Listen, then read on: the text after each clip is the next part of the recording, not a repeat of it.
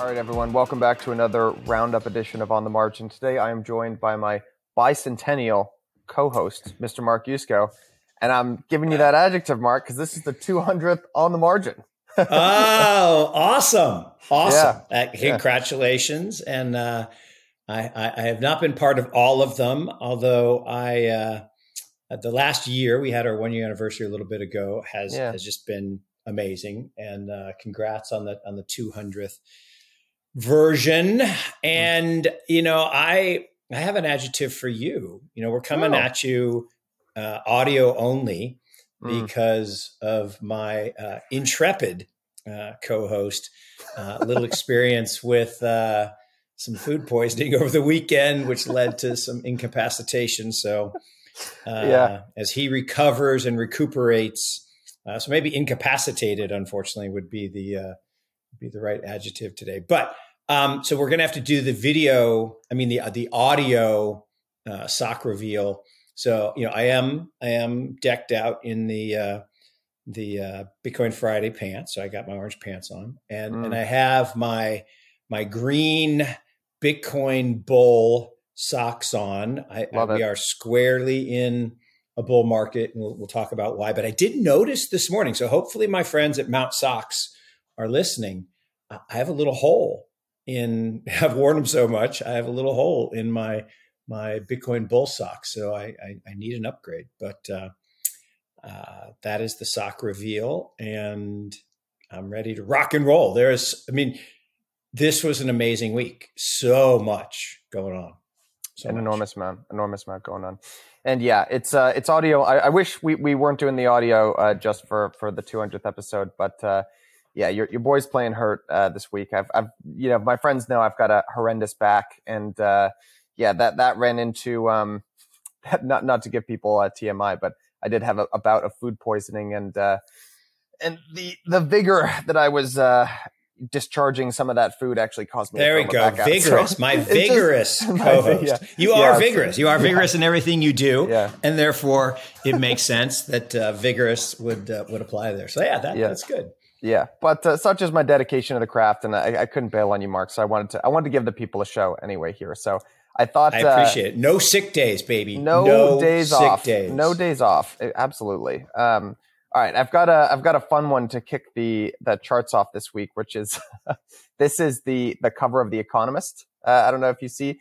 They're pretty. Of course. They are undefeated. So for those of you who aren't following along via video, the title is "Why Inflation Will Be Hard to Bring Down." It's actually, I got to admit, for as good of a contraindicator as they always do capture the zeitgeist. So they've got a balloon that has kind of a nail in it. So they went multi-dimensional on this artwork because they captured the whole UFO China balloon scare, but also they made it work with inflation.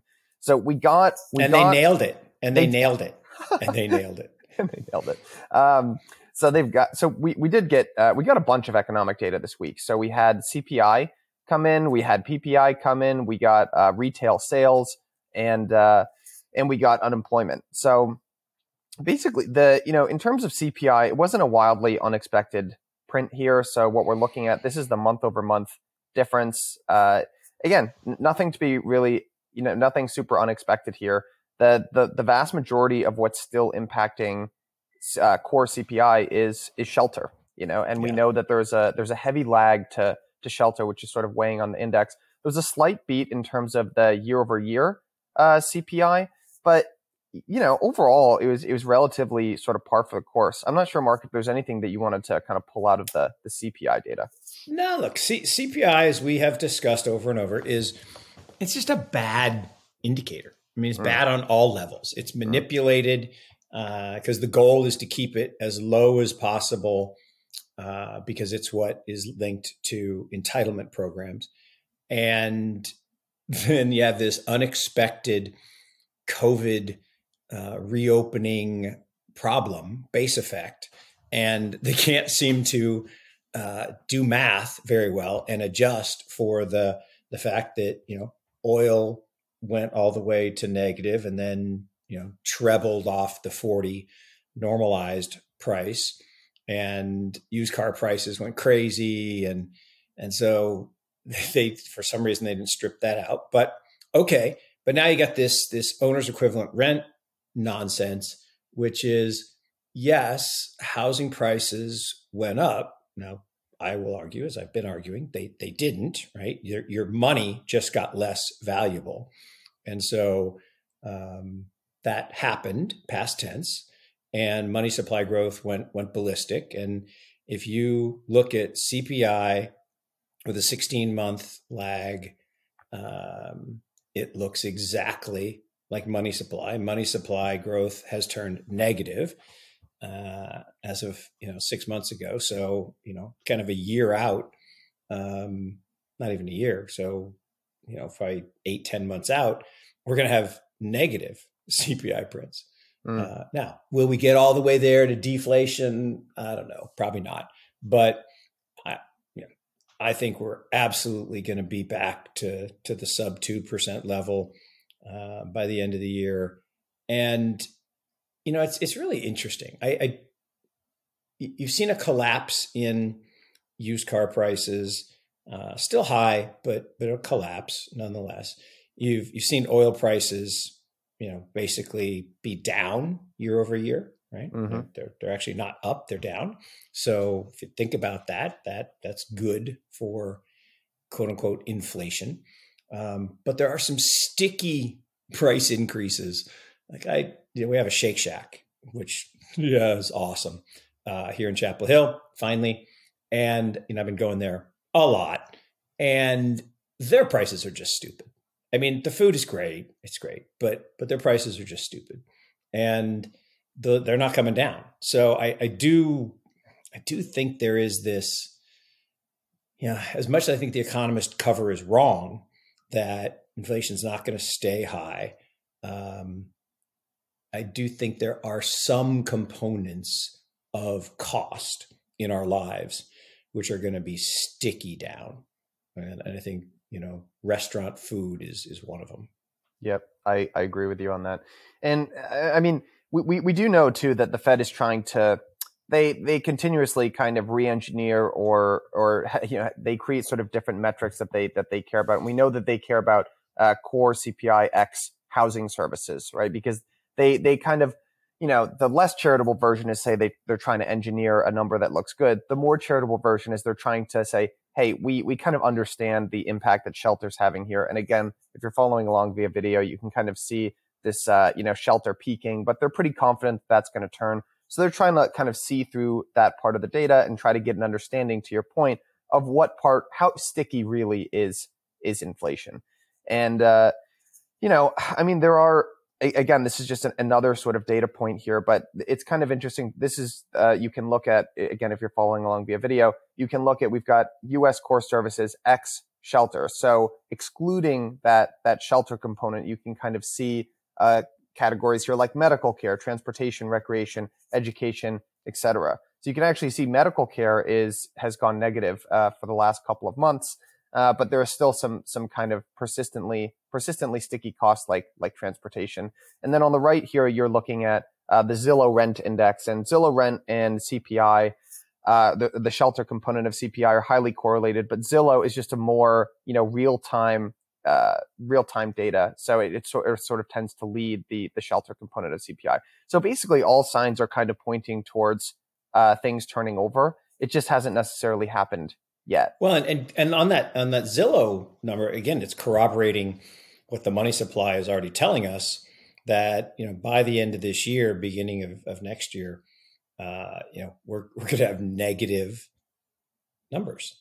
Yeah. And you look around at what is happening, and I think you were one of the first to bring this number out to people's attention.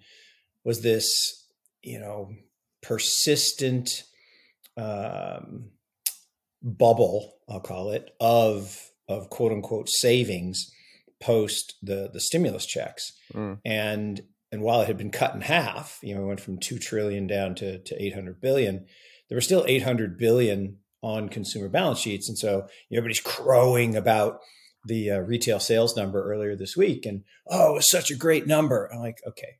First of all, We had the warmest January in like a long time. I don't know exactly how long, but it was decades, like many, many decades.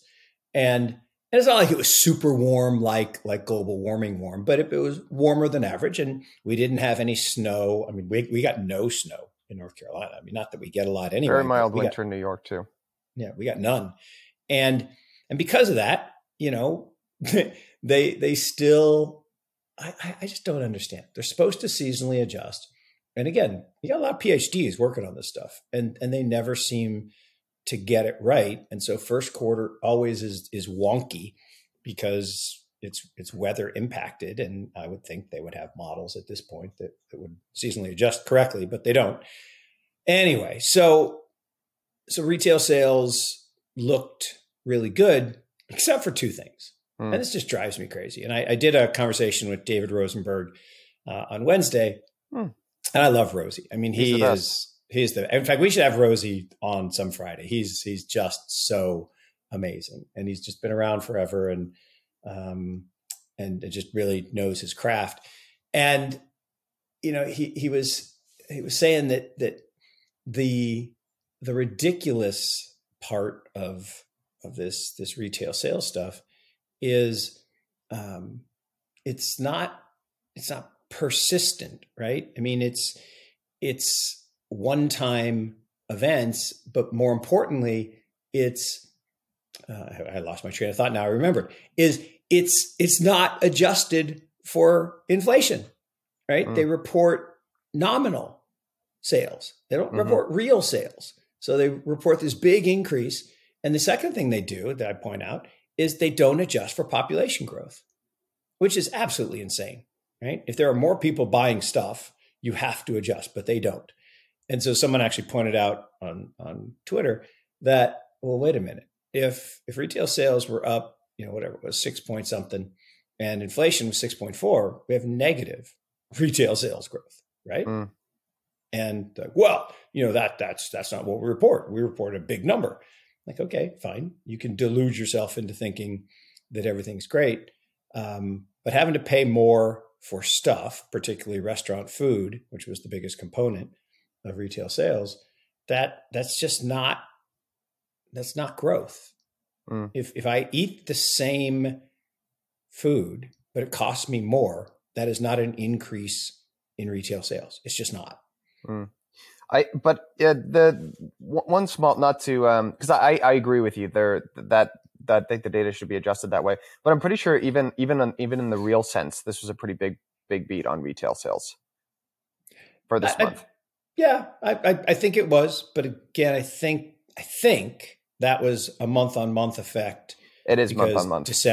Because December was negative. Yeah, right? and just to give people a sense of this is it was a 3% nominal retail sales, which is a big beat considering I think the prediction was like 1.9% or something like that. So when people are talking about real, we're doing inflation adjusted. So we're even subtracting out the 0.5%, which I think was month over month CPI.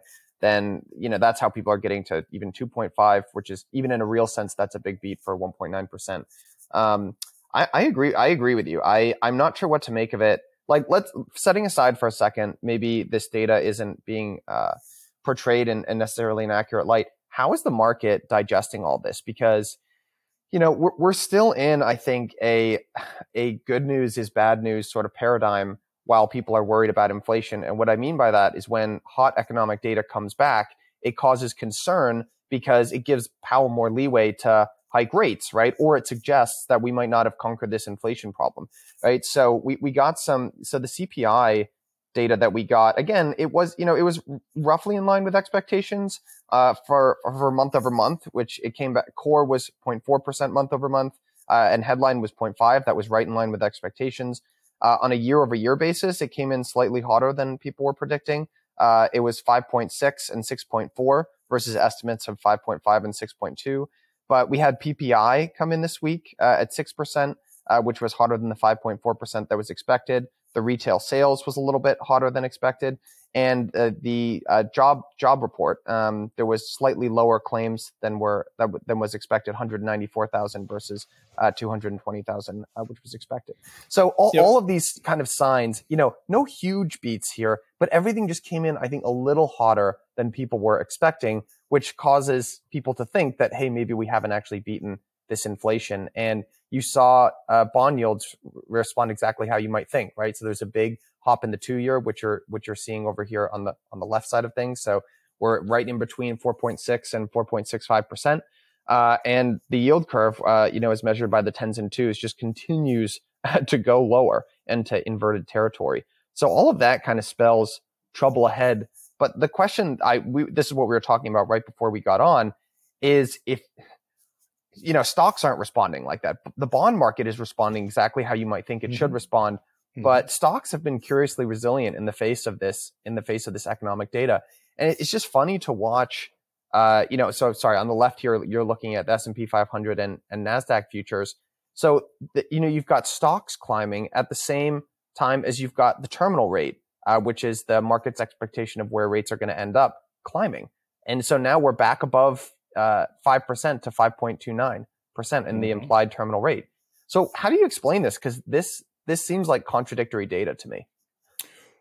Well, okay, yes, and it's absolutely great observation. But I think there's a couple things you have to parse out, which is the time. So from the beginning of the year to a few days ago, basically the terminal rate was falling. The expectation of the terminal rate was falling.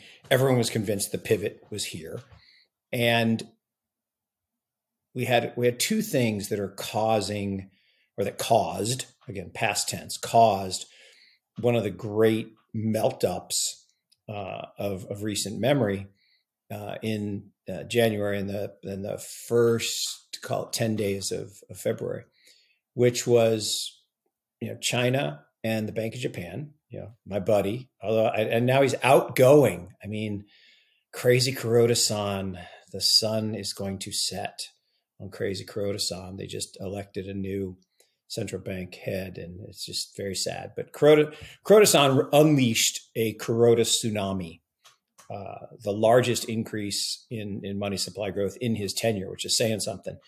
And the stat that I just love is in 4 days, I think it was December, he reversed all of the QT that the EU and the US did in 2022. Yeah. So in 4 days, okay. Then on top of that, right, as great as that tsunami was, heading towards our shores, China, basically the PBOC said, Kuroda-san, child's play. Trillion with a T, $1 trillion of new liquidity. And they've now said they're going to do 3 of those babies. Now, in 2016, they saved us from recession globally. Remember when oil prices at $26 and everybody thought the world was ending, and they stepped up and printed 4 trillion and saved the world. So they're trying again. And all of that liquidity came crashing into Silicon Valley, West Coast on January 1st. And caused the greatest short covering in history, right? In a 12-day period, more shorts were covered than any other time. And so we had this massive melt up, but all the short covering is over. And so what you've seen in the past couple of days is, okay, this good news is bad news. Okay, things are hotter, like literally hotter. January was hot. And the market's going down. So I think what you're going to see is kind of a gravity effect taken over.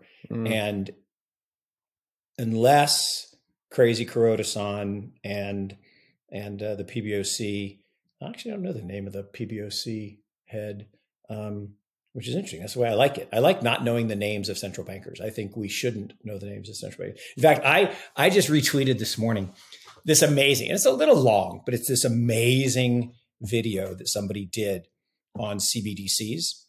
and you got to watch it. I mean, it's 5 minutes, so like I said, it should be 3 minutes, but it just goes through all of the dystopian reality of central bank digital currencies.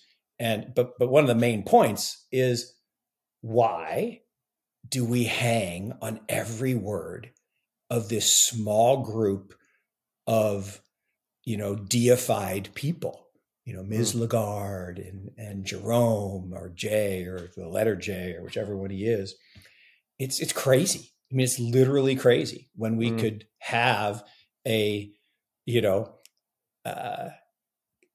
codified, immutable monetary policy that's global, that's, that's accessible, that's fair, and can't bribe Bitcoin. You can bribe central bankers. You can, I mean, it was just a very well done video, down to the testimonials, which I thought were hilarious. But all of that comes down to me to say, look, if people want to believe that we're going back to a world of easy money and Fed and other central bank largesse, and therefore you can justify higher PEs, God love you. I think that's a horrible way to invest, because all of the economic data, whether it's the Empire State Index, which just set a new all-time low, whether it's the prices paid forward index, which is collapsing to levels we've only seen at like really bad recessions, like the Great Recession and the Great Depression. Leading economic indicators are collapsing so hard it's almost painful to watch, and earnings estimates are collapsing. So the only thing that's saving is short covering and PE multiples rising. That's just not a good way to invest in my mind. So basically, if I had to sum up that statement, or your kind of thoughts there, is there's the reopening and sort of the liquefaction that's going on in China and the PBOC, right, which is kind of boosting markets globally. And then maybe this is not necessarily something that's long lived, right? Like ultimately, if we wanted to get comfortable with this expansion, then we'd like to see some fundamental economic data backing it up. But all the forward-looking economic indicators, earnings, like those kind of fundamental things that would give us confidence in this rally basically aren't there. Is that a fair summary? Absolutely. And look, I'm you know me, I'm a fundamental value person. And look, and that doesn't make me good or better than somebody else who has a different view. It actually is a handicap for much of the last 20 years. It's actually been a real handicap, because I just can't look at Apple at this crazy EV to EBITDA, a company that hasn't grown their total net income in the last couple of years, and think it's a good thing to own. I just can't. I mean, I love their product. I'm actually getting a new, MacBook Pro today, and they're delivering it. So I believe in the products, but man, the price of the stock is ridiculous, and it's because of passive indices, and it's 7% of every index, and every time 401k money goes in, it has to buy it, and I get it, okay, but I think it's hard, if you do focus on fundamentals, to be excited about equities, broadly. There are individual companies you can get excited about. I mean, there are some individual stocks in Europe that I think are really interesting. There are some interesting stocks in Japan, particularly the financials, because there appears to be, for the first time in 40 years, signs of economic growth and inflation. That's good for the financials. Now, they've already gone up a lot, so I'm not saying they're going to continue to go up as much as they have, but it's been 40 years. They've been down 80%. Just let that sink in. For 40 years, if you held Japanese bank stocks, you lost 80% of your money. Now, Could we go to only down 70% and be up 50, 60, 80, 100%? Yeah, it's possible. What's going on, guys? Want to give a quick shout out to this episode's sponsor, Curve. They are the one-stop shop credit cards that helps you take control of your personal finances. Here's the reason that I personally love this company. These guys are all about helping you manage and maximize your personal cash flow. We have been talking for the last couple months about everything that the Fed is doing with raising interest rates. Obviously, no one's got a crystal ball. This is not financial advice, but I think it makes sense more than ever now for companies to be managing their cash flow and for you as an individual to be managing your personal cash flow as well. Curve makes it super, super easy to do that. Even I can do it as a technological Philistine. They aggregate all of your spending information in one place. They make it super easy to plan. But they actually go one step further than that. They have a very cool feature called Go Back in Time, which allows you to switch payments from one card to another. So if you have an unexpected expense crop up, boom, you can move that over to your credit card, free up some cash. Or maybe you learned too late that you could have earned more rewards by spending on a different card. Boom, Curve has you covered there too. And the last thing that I'll say is, if you click the link at the bottom of this episode, you'll get $20 in Curve cash, but you'll only get that if you click the vanity link at the bottom of this episode. Plus, that gives me the credit as well. So thank you, Curve. I appreciate you caring about cash flow. Guys, click the link at the bottom of this episode. Tell them I sent you. Yeah, I think you might be right. I'm searching for this. There was a great tweet that I think Michael Batnick did, and this is Ben Carlson. Sorry. And it's a great. It's basically, this is the tweet. The Great Depression turned an entire generation into frugal misers. The pandemic turned us all into raging spenders.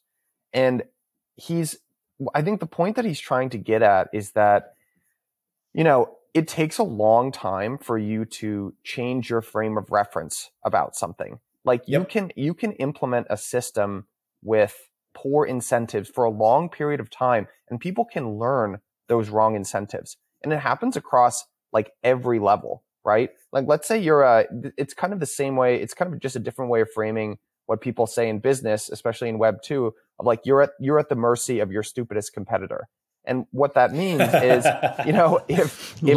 if you're competing with someone that spends like a drunken sailor, but when times are good, they have access to an infinite well of capital, they can do these things that make it seem like they're winning from the outside, right? Because they're just spending. They don't care about unit economics or profitability. So it looks like they're gaining all this market share. All the employees over there are like, yeah, we're winning here and here. Look at Stripe. Yeah, and to that point, look at Stripe. This can go on for years. They just burned $500 million. Yeah. In a quarter. Yeah. In a quarter. They burned $500 million. Yeah. And yet, if they went out to market today, they could raise it at whatever valuation they want, because everybody loves the narrative and everybody loves, it's like 11 lines of code or 7 lines of code or whatever. Yeah. Oh, great. Okay, fine. But if you can't monetize it, you can't actually make money. I mean, there are so many. 40% of the Russell 2000 don't make money. Yeah. Think about that. Yeah. Almost half of the companies don't make money. And I got news for people, right? Capitalism only works when you make money. Mm-hmm. It does not work if you're spending other people's money. That is actually something called communism. Well, it's exactly to your point about how crazy it is that we all kind of worship at the altar of this very small group of people. You can sort of think of what the objective of what the central banks tried to do during COVID, right? And there's honestly good reason for them to do this. Is they don't want people to panic. They want you to go out there and spend money. So you can almost view this is like a lab type experiment. And, there's the doctor, right? Or the person in the white lab coat looking in at the little rat is the Federal Reserve and central banks. And they're pressing the Skinner box to get us, the rat, to do an action, which is to go out and spend money. And It turns out like once you reinforce that interaction in an animal, in a rat, it's very hard to unlearn that behavior. And that's why that's what's difficult right now is the central bank has changed their mind. They say, okay, little rat in the cage, it's time for you to not want the the cocaine or the food or whatever that we've been training you to want. And people at every level, it's funds, it's companies that got drunk on debt. It's individual people that thought they were going to they got used to transfer payments and life on easy mode. And it just takes a long time to unlearn those behaviors that was the explicit policy objective and goal of the Fed to kind of push out. So I don't know. I thought it was a very succinct way of describing a phenomenon, which I've kind of been observing, but haven't really been able to put my thumb on. No, and it's a great point. And it is a generational thing, right? That issue with Japan, right? It's generational, right? 30, 40 years. This doesn't change in 3 or 4 months. And look, I show this or used to show this great chart that Lacey Hunt put together. Again, another great mind. In fact, he and Rosie are doing a webcast next week. But Lacey had this chart, and it showed, post the Depression, debt was abhorred. I mean, debt in every sector of this country: government debt, corporate debt, personal debt. I mean, Depression babies did not use debt. They bought things for cash. They did not use credit cards. And then I show the chart. It inflects in 1981. It inflects and basically goes 60 degrees to now we have the highest level of debt in history. And I always hold up my credit card and I ask people, what is this? And they're like, oh, it's a credit card. Like, nope, It's a debt card. How much would you use it if it was called a debt card? Credit sounds better, though. We used to send people to debtor's prison. I know. Now, if you have a big credit line, you're a big man or a big woman, right? It's amazing, right? Credit is this weird kind of reframing of debt. And the more you have and to be fair, the system, if you want to get back to, we always have to go to Sinister Saturday. If you want to go to the sinister piece of it, that was the whole plan, right? The creation of the Federal Reserve in 1913 started a series of events designed to strip the wealth from those who could not get debt or credit. Okay. The average person with a fixed income or minimum wage job could not get credit, and therefore the rich people got credit. So what do? You have an inflationary bias that increases the value of the assets that you buy with debt. Yeah. And strips away the wealth of the masses and creates the largest wealth and income inequality we've ever had in history. And now you're showing this picture about the best spenders in terms of debt are the government. I saw this article come out this week, and I have to. It made me angry. It did make me a little angry. And should. So I found this before. We've talked about it on this show. We've looked at the estimates that the CBO, which is the Congressional Budget Office, have for what the deficit is going to be over the next 10 years. And it was clocking in at $1.6 trillion per year, which I thought was nuts. This Wednesday, that's actually been revised up. Yeah. So now it's going to be roughly average $2 trillion. Deficits are going to average $2 trillion annually as tax receipts fail to keep pace with the rising costs of Social Security and Medicare benefits for retiring baby boomers. Now, I'm just going to translate that, because one thing that is infuriating to me as a line is when people in this very condescending way say that the way that governments are financed and household finance are not the same. Okay. So let me translate these words. Tax receipts are revenue, and Social Security and Medicare benefits for retiring baby boomers are obligations. So what this has said is that even at a $2 trillion deficit, our revenue is not going to be, does not match up with our outstanding obligations. And by the way, you can't print Social Security. You can't print Medicare. These are obligations that you owe to people, right? This is healthcare that you can print all the paper in the world. Someone out there actually has to go out there and administer the healthcare. And you cannot default on this, because if you do, you're going to have an entire generation of people that are out in the streets rioting. So, I understand. I understand that there's a difference that the US government can print money, but also at a certain point, you have real obligations that you either can't print your way out of, or the solution, which people aren't saying, is just debasement. And so that there is a consequence, right? There is a consequence to this. And now I feel like I'm getting a little emotional going on this rant here, but it's so frustrating. I don't understand why more people can't see this. Debt matters. It's the craziest idea to come out of this whole 0%, this 0% ZERP, weird strain of thinking. The weirdest thing to come out of that is that people have somehow concluded that debt isn't real or it doesn't matter. Rant over, but like, it's no, it's not over. It's just starting. Look, an entitlement, right? An entitlement is a promise that you make to yourself that you don't fund and you ask your kids to pay for. Yeah. Who wouldn't do that, right? So what's the average age of Congress today? I actually don't know, but I would guess it's been going up. I've seen the charts. Yep. I know it's going up. Yep. I think it's close to 70, right? I think it's close to 70.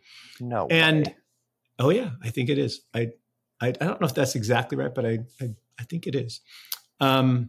So it's probably not right. That's probably not the average. There's probably some other, but there we go. So here's the thing.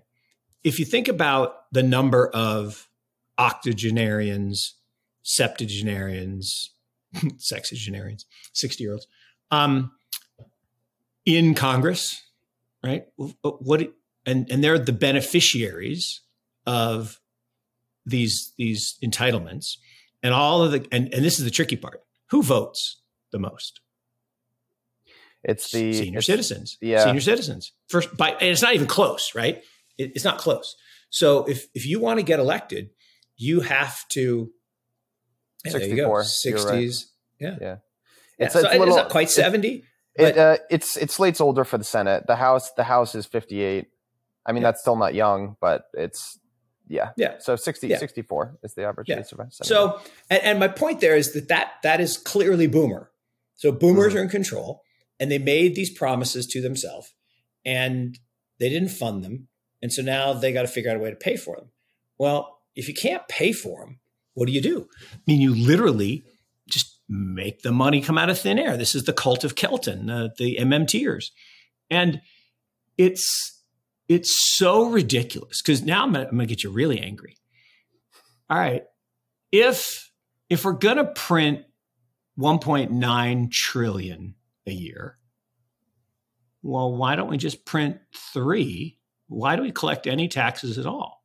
Yeah. Right. I mean, why do we collect 1/3 of what we need? And that 1/3 disproportionately attacks the middle and lower classes, right? Yes, they pay a lower percentage, but every dollar that they lose causes stress, like real stress. It was, tax the billionaires, 15%, 20%, 30%, whatever the number, doesn't matter, right? Doesn't matter. Their life does not change. And so, and yes, wealthy people pay a disproportionate share of the total taxes, but why do any of us pay any taxes?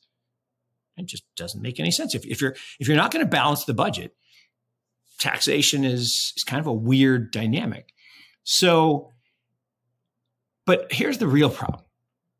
If, capital I, capital F, if it were true that you could create wealth by printing money, then every country would just do that. The problem is every country that has tried to do that has failed. Every single one.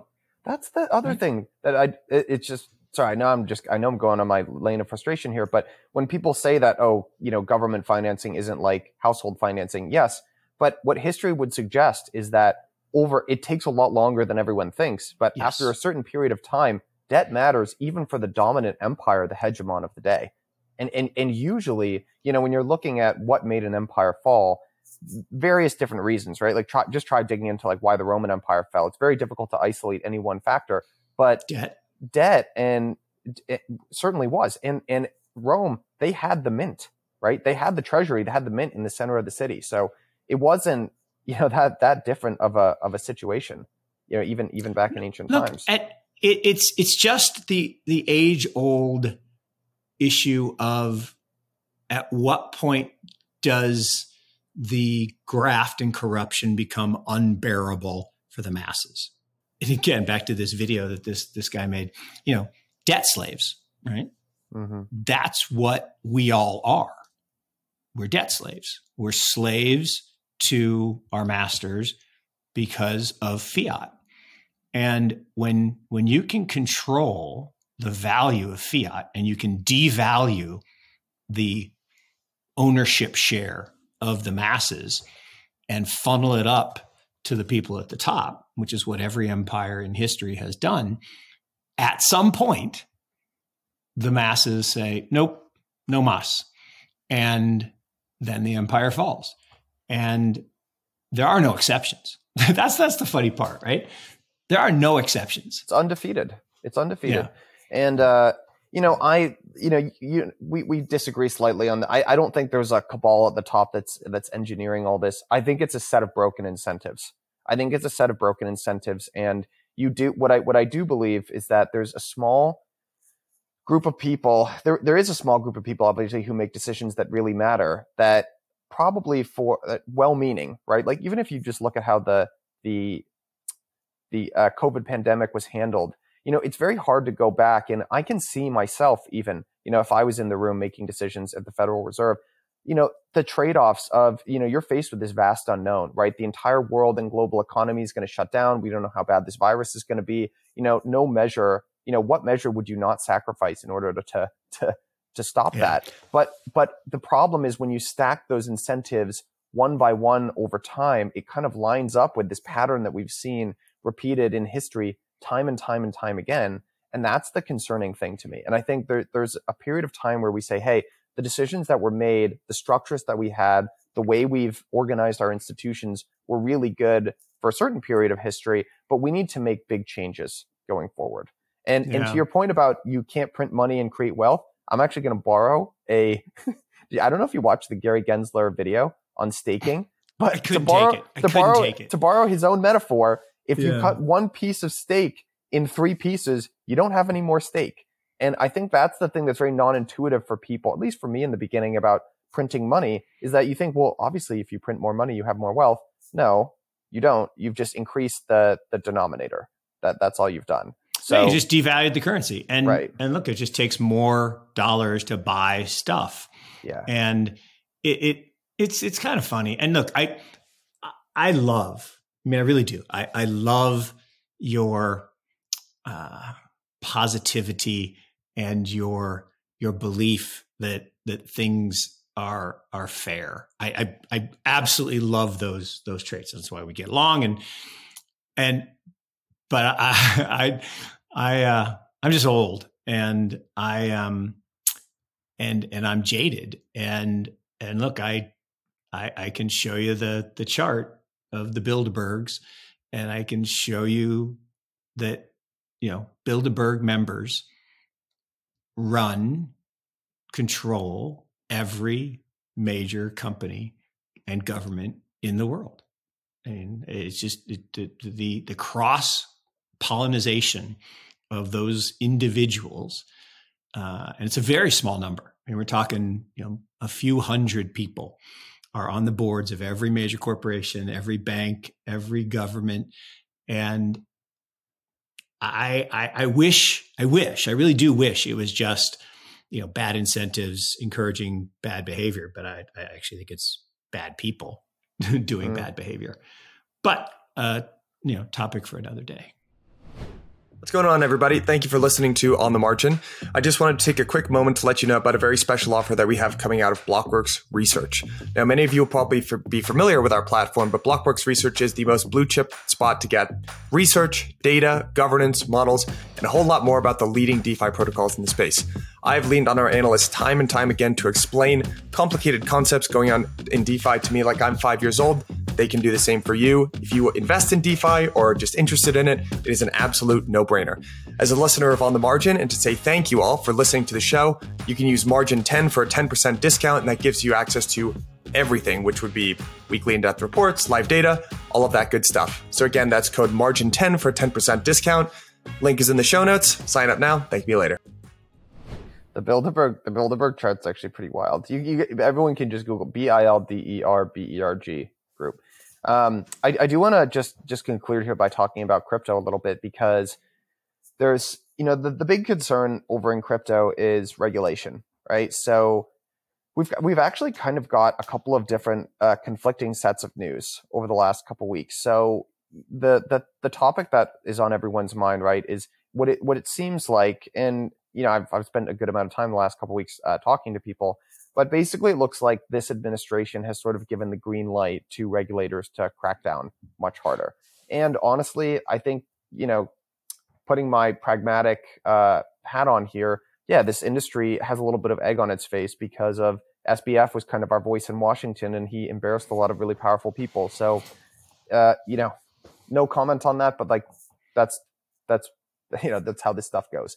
So the SEC filed a probe into Kraken, and the result was they paid a $30 million fine and shut down their staking program, albeit there were some ways that Kraken was running that staking program that were, shall we say, non-standard, or could potentially fit the definition of, something that looks more like a security, right? Because the yield that people were getting from the product were more from the efforts of Kraken necessarily than the yield that was getting generated from the underlying protocols.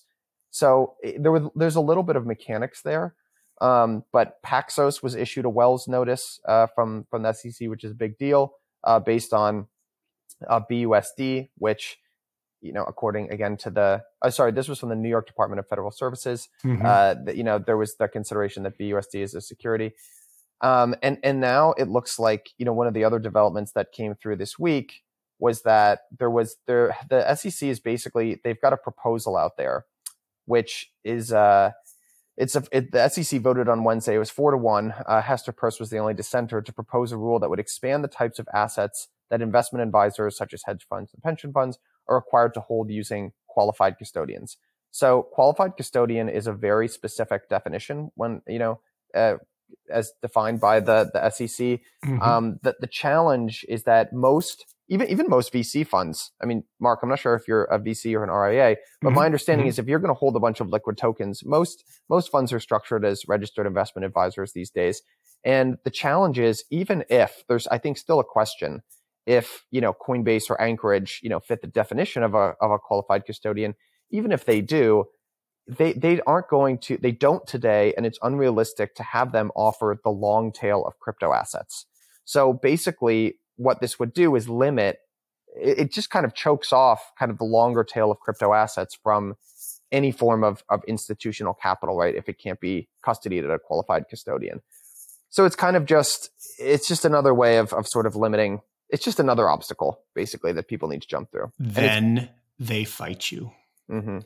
Look, this, and I know you and I have differing opinions on this of how coordinated and how planned this all was. But look, I've been talking about this for a year. Mm-hmm. This has all been part of the plan since day one, and they've been very, steady and measured in the execution of that plan, and execution intentionally used. You said it, right? This is Operation Choke Point. This is about choking off access to capital markets, and it's about fomenting the FUD, right? The fear, uncertainty, and doubt. It's about criminalizing these assets, and in the eyes of the average user, and look, the bottom line is, first they ignore you, then they laugh at you, then they fight you.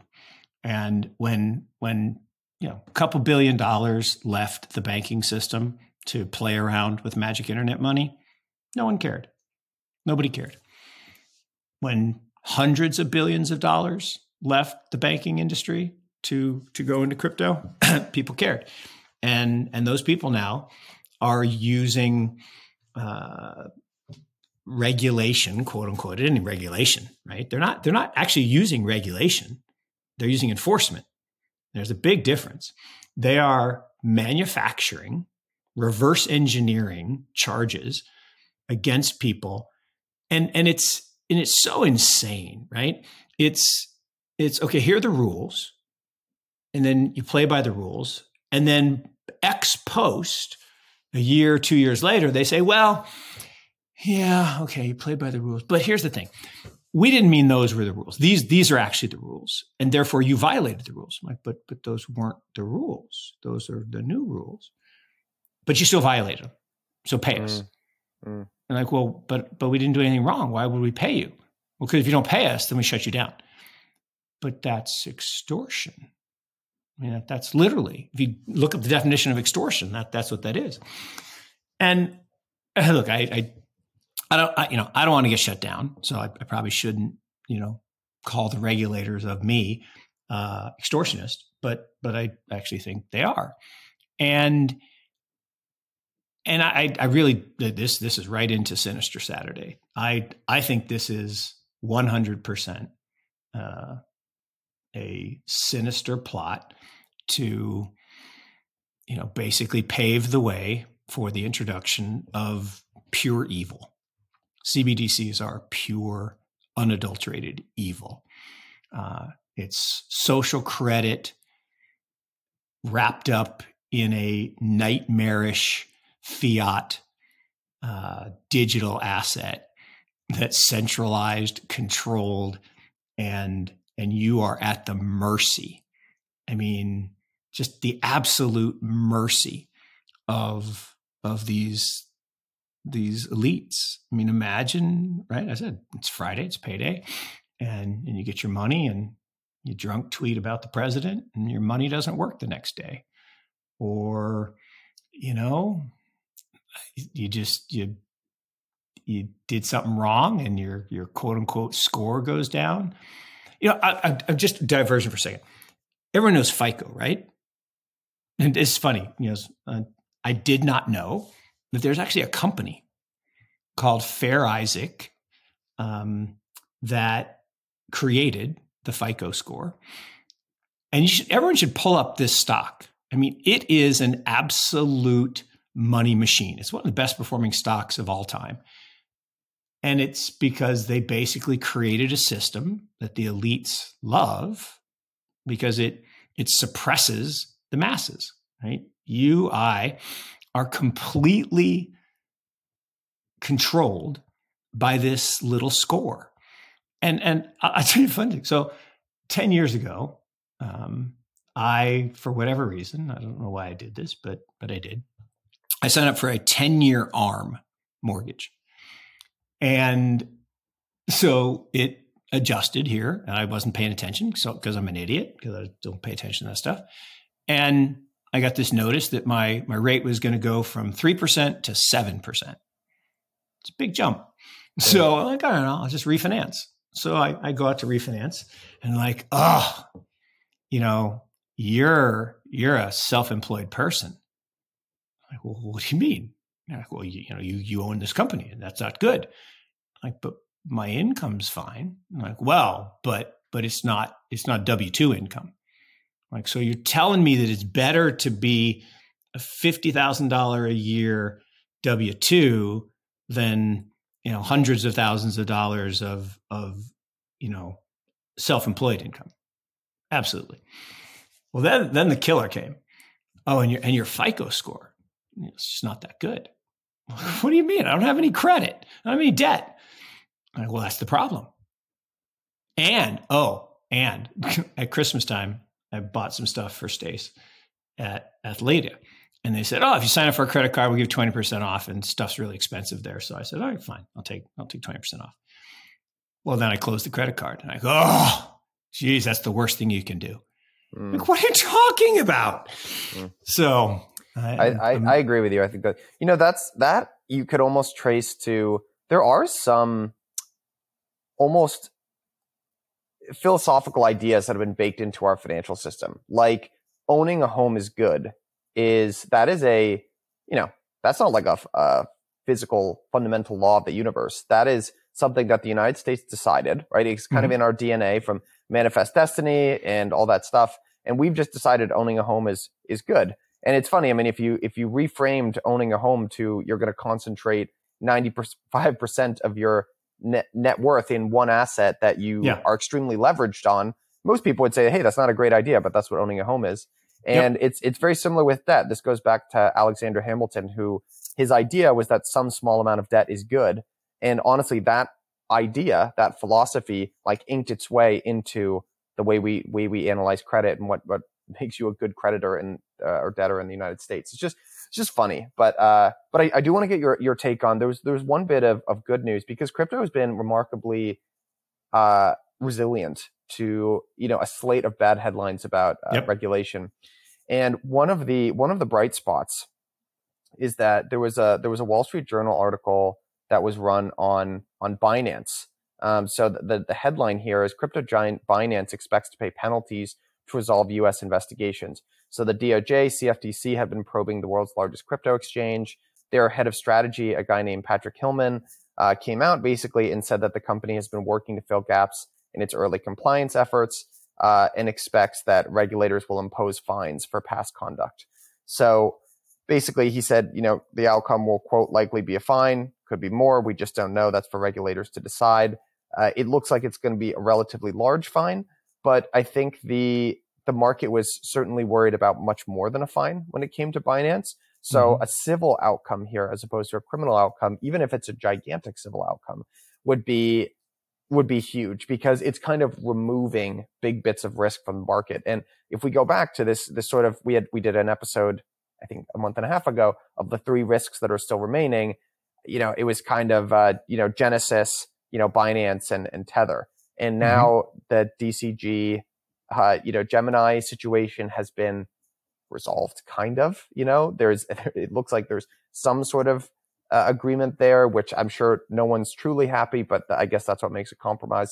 And now if Binance were to pay a civil fine here and not a criminal one, then that would remove another big risk from the market. So I don't know if you have any thoughts there, but maybe, just because this is the 200th episode, we could end on a positive note here. No, look, I think it is incredibly positive in that, the world's largest exchange. And look, there's a day in the future where exchanges are less necessary, when we can have a pure DeFi or a pure Bitcoin world. We're not there, not even close, but someday. So in the interim, we need some viable exchanges, and the idea of, everybody's like, well, FTX was the second. No, they were never the second largest exchange. No, they just weren't. So fake, but they're still a big exchange, and they failed. And what we saw was a resilience in that there are 500 exchanges. They're not like when Mt. Gox went down and there were a couple. So, but threats around Binance, having challenges were real. And so I agree with you that a civil penalty would be much better. And although I do find it interesting, again, back to extortion, this is a global business. It's not a U.S. business, and they have a U.S. arm. But for people to think that they can, censor a Chinese national living in Dubai running a global network, that's like the whole nature of crypto. It's nation stateless. But that's a positive. And look, Bitcoin's up 10% since we talked last week. It's up, 13% in the past month, and it's up, meaningfully from the bottom, kind of 50 odd percent from the bottom post FTX. So massive resilience. A lot of people starting to look toward the halving early next year, and crypto spring is getting long in the tooth, and we're only a few months away from crypto summer, and I just don't think people are ready. I saw somebody say, "Are you ready emotionally for $100,000 Bitcoin?" I don't think people are. I really don't. I don't think they're ready to see the next bull cycle, which is as inevitable as spring turns to summer and night turns to day. It's going to happen, and all the fundamentals. Back to fundamentals. I love fundamentals. Hash rate all time high. Number of wallets greater than 0.01 all time high. You got the whole new thing on ordinals and things being and NFTs on Bitcoin. Really hugely positive. And look, this goes to, are we going to live in a single chain world? Is Bitcoin going to be the chain to rule all chains? Are we going to be in a multi-chain world with bridges and interoperability? I don't know. I still don't know the answer to that. But I think that the inevitability of digital assets is stronger than it's ever been. The positive energy around the ecosystem is starting to come back after being suppressed. And look, are they going to try to beat it out of us more? 100%. There's more bad stuff coming from our buddies in Washington, and probably some doozies. There'll be some big fines and some big censures, and but in the end, I think this ecosystem is incredibly resilient. It is designed to be resilient. Decentralization is by its very nature designed to be resilient, and that's why I'm so comfortable staying the course and continue to make progress. I agree with you. So, all right, Mark, I know we're running over time here, but this was a really fun one for 200. And even though maybe it didn't seem 100% like this throughout this entire episode, I remain very, very positive on things. And I feel super lucky and privileged to work in crypto as an industry. I think it's not always the most steady, predictable, reliable industry, but that's also what makes it fun. And that's why it grows really quickly. And things just, you almost take for granted working in this space, how much actual innovation happens and the velocity of new ideas. And I can't imagine working anywhere else. So 100%. Easy, and look, if everything was super easy, then everyone would do it and the alpha would disappear. It's not easy. And that's what creates the opportunity. And innovation is all about overcoming obstacles, right? Necessity is the mother of invention. So when there are obstacles or inefficiencies or negative externalities, innovators throughout the years have come up with ways to overcome them. And every time there's an obstacle or an incumbent fights back, the innovators, the builders, will come up with a better solution. And that's what's fun, right? And that's, the whole idea of innovation as an asset class is what gets me out of bed every day. And, investing capital alongside and behind incredible innovators and builders is just the greatest thing ever. It just is. So happy 200. Congratulations on everything you and Yano and the rest of the crew at Blockworks have done to build such a incredible franchise. I am privileged to be part of it.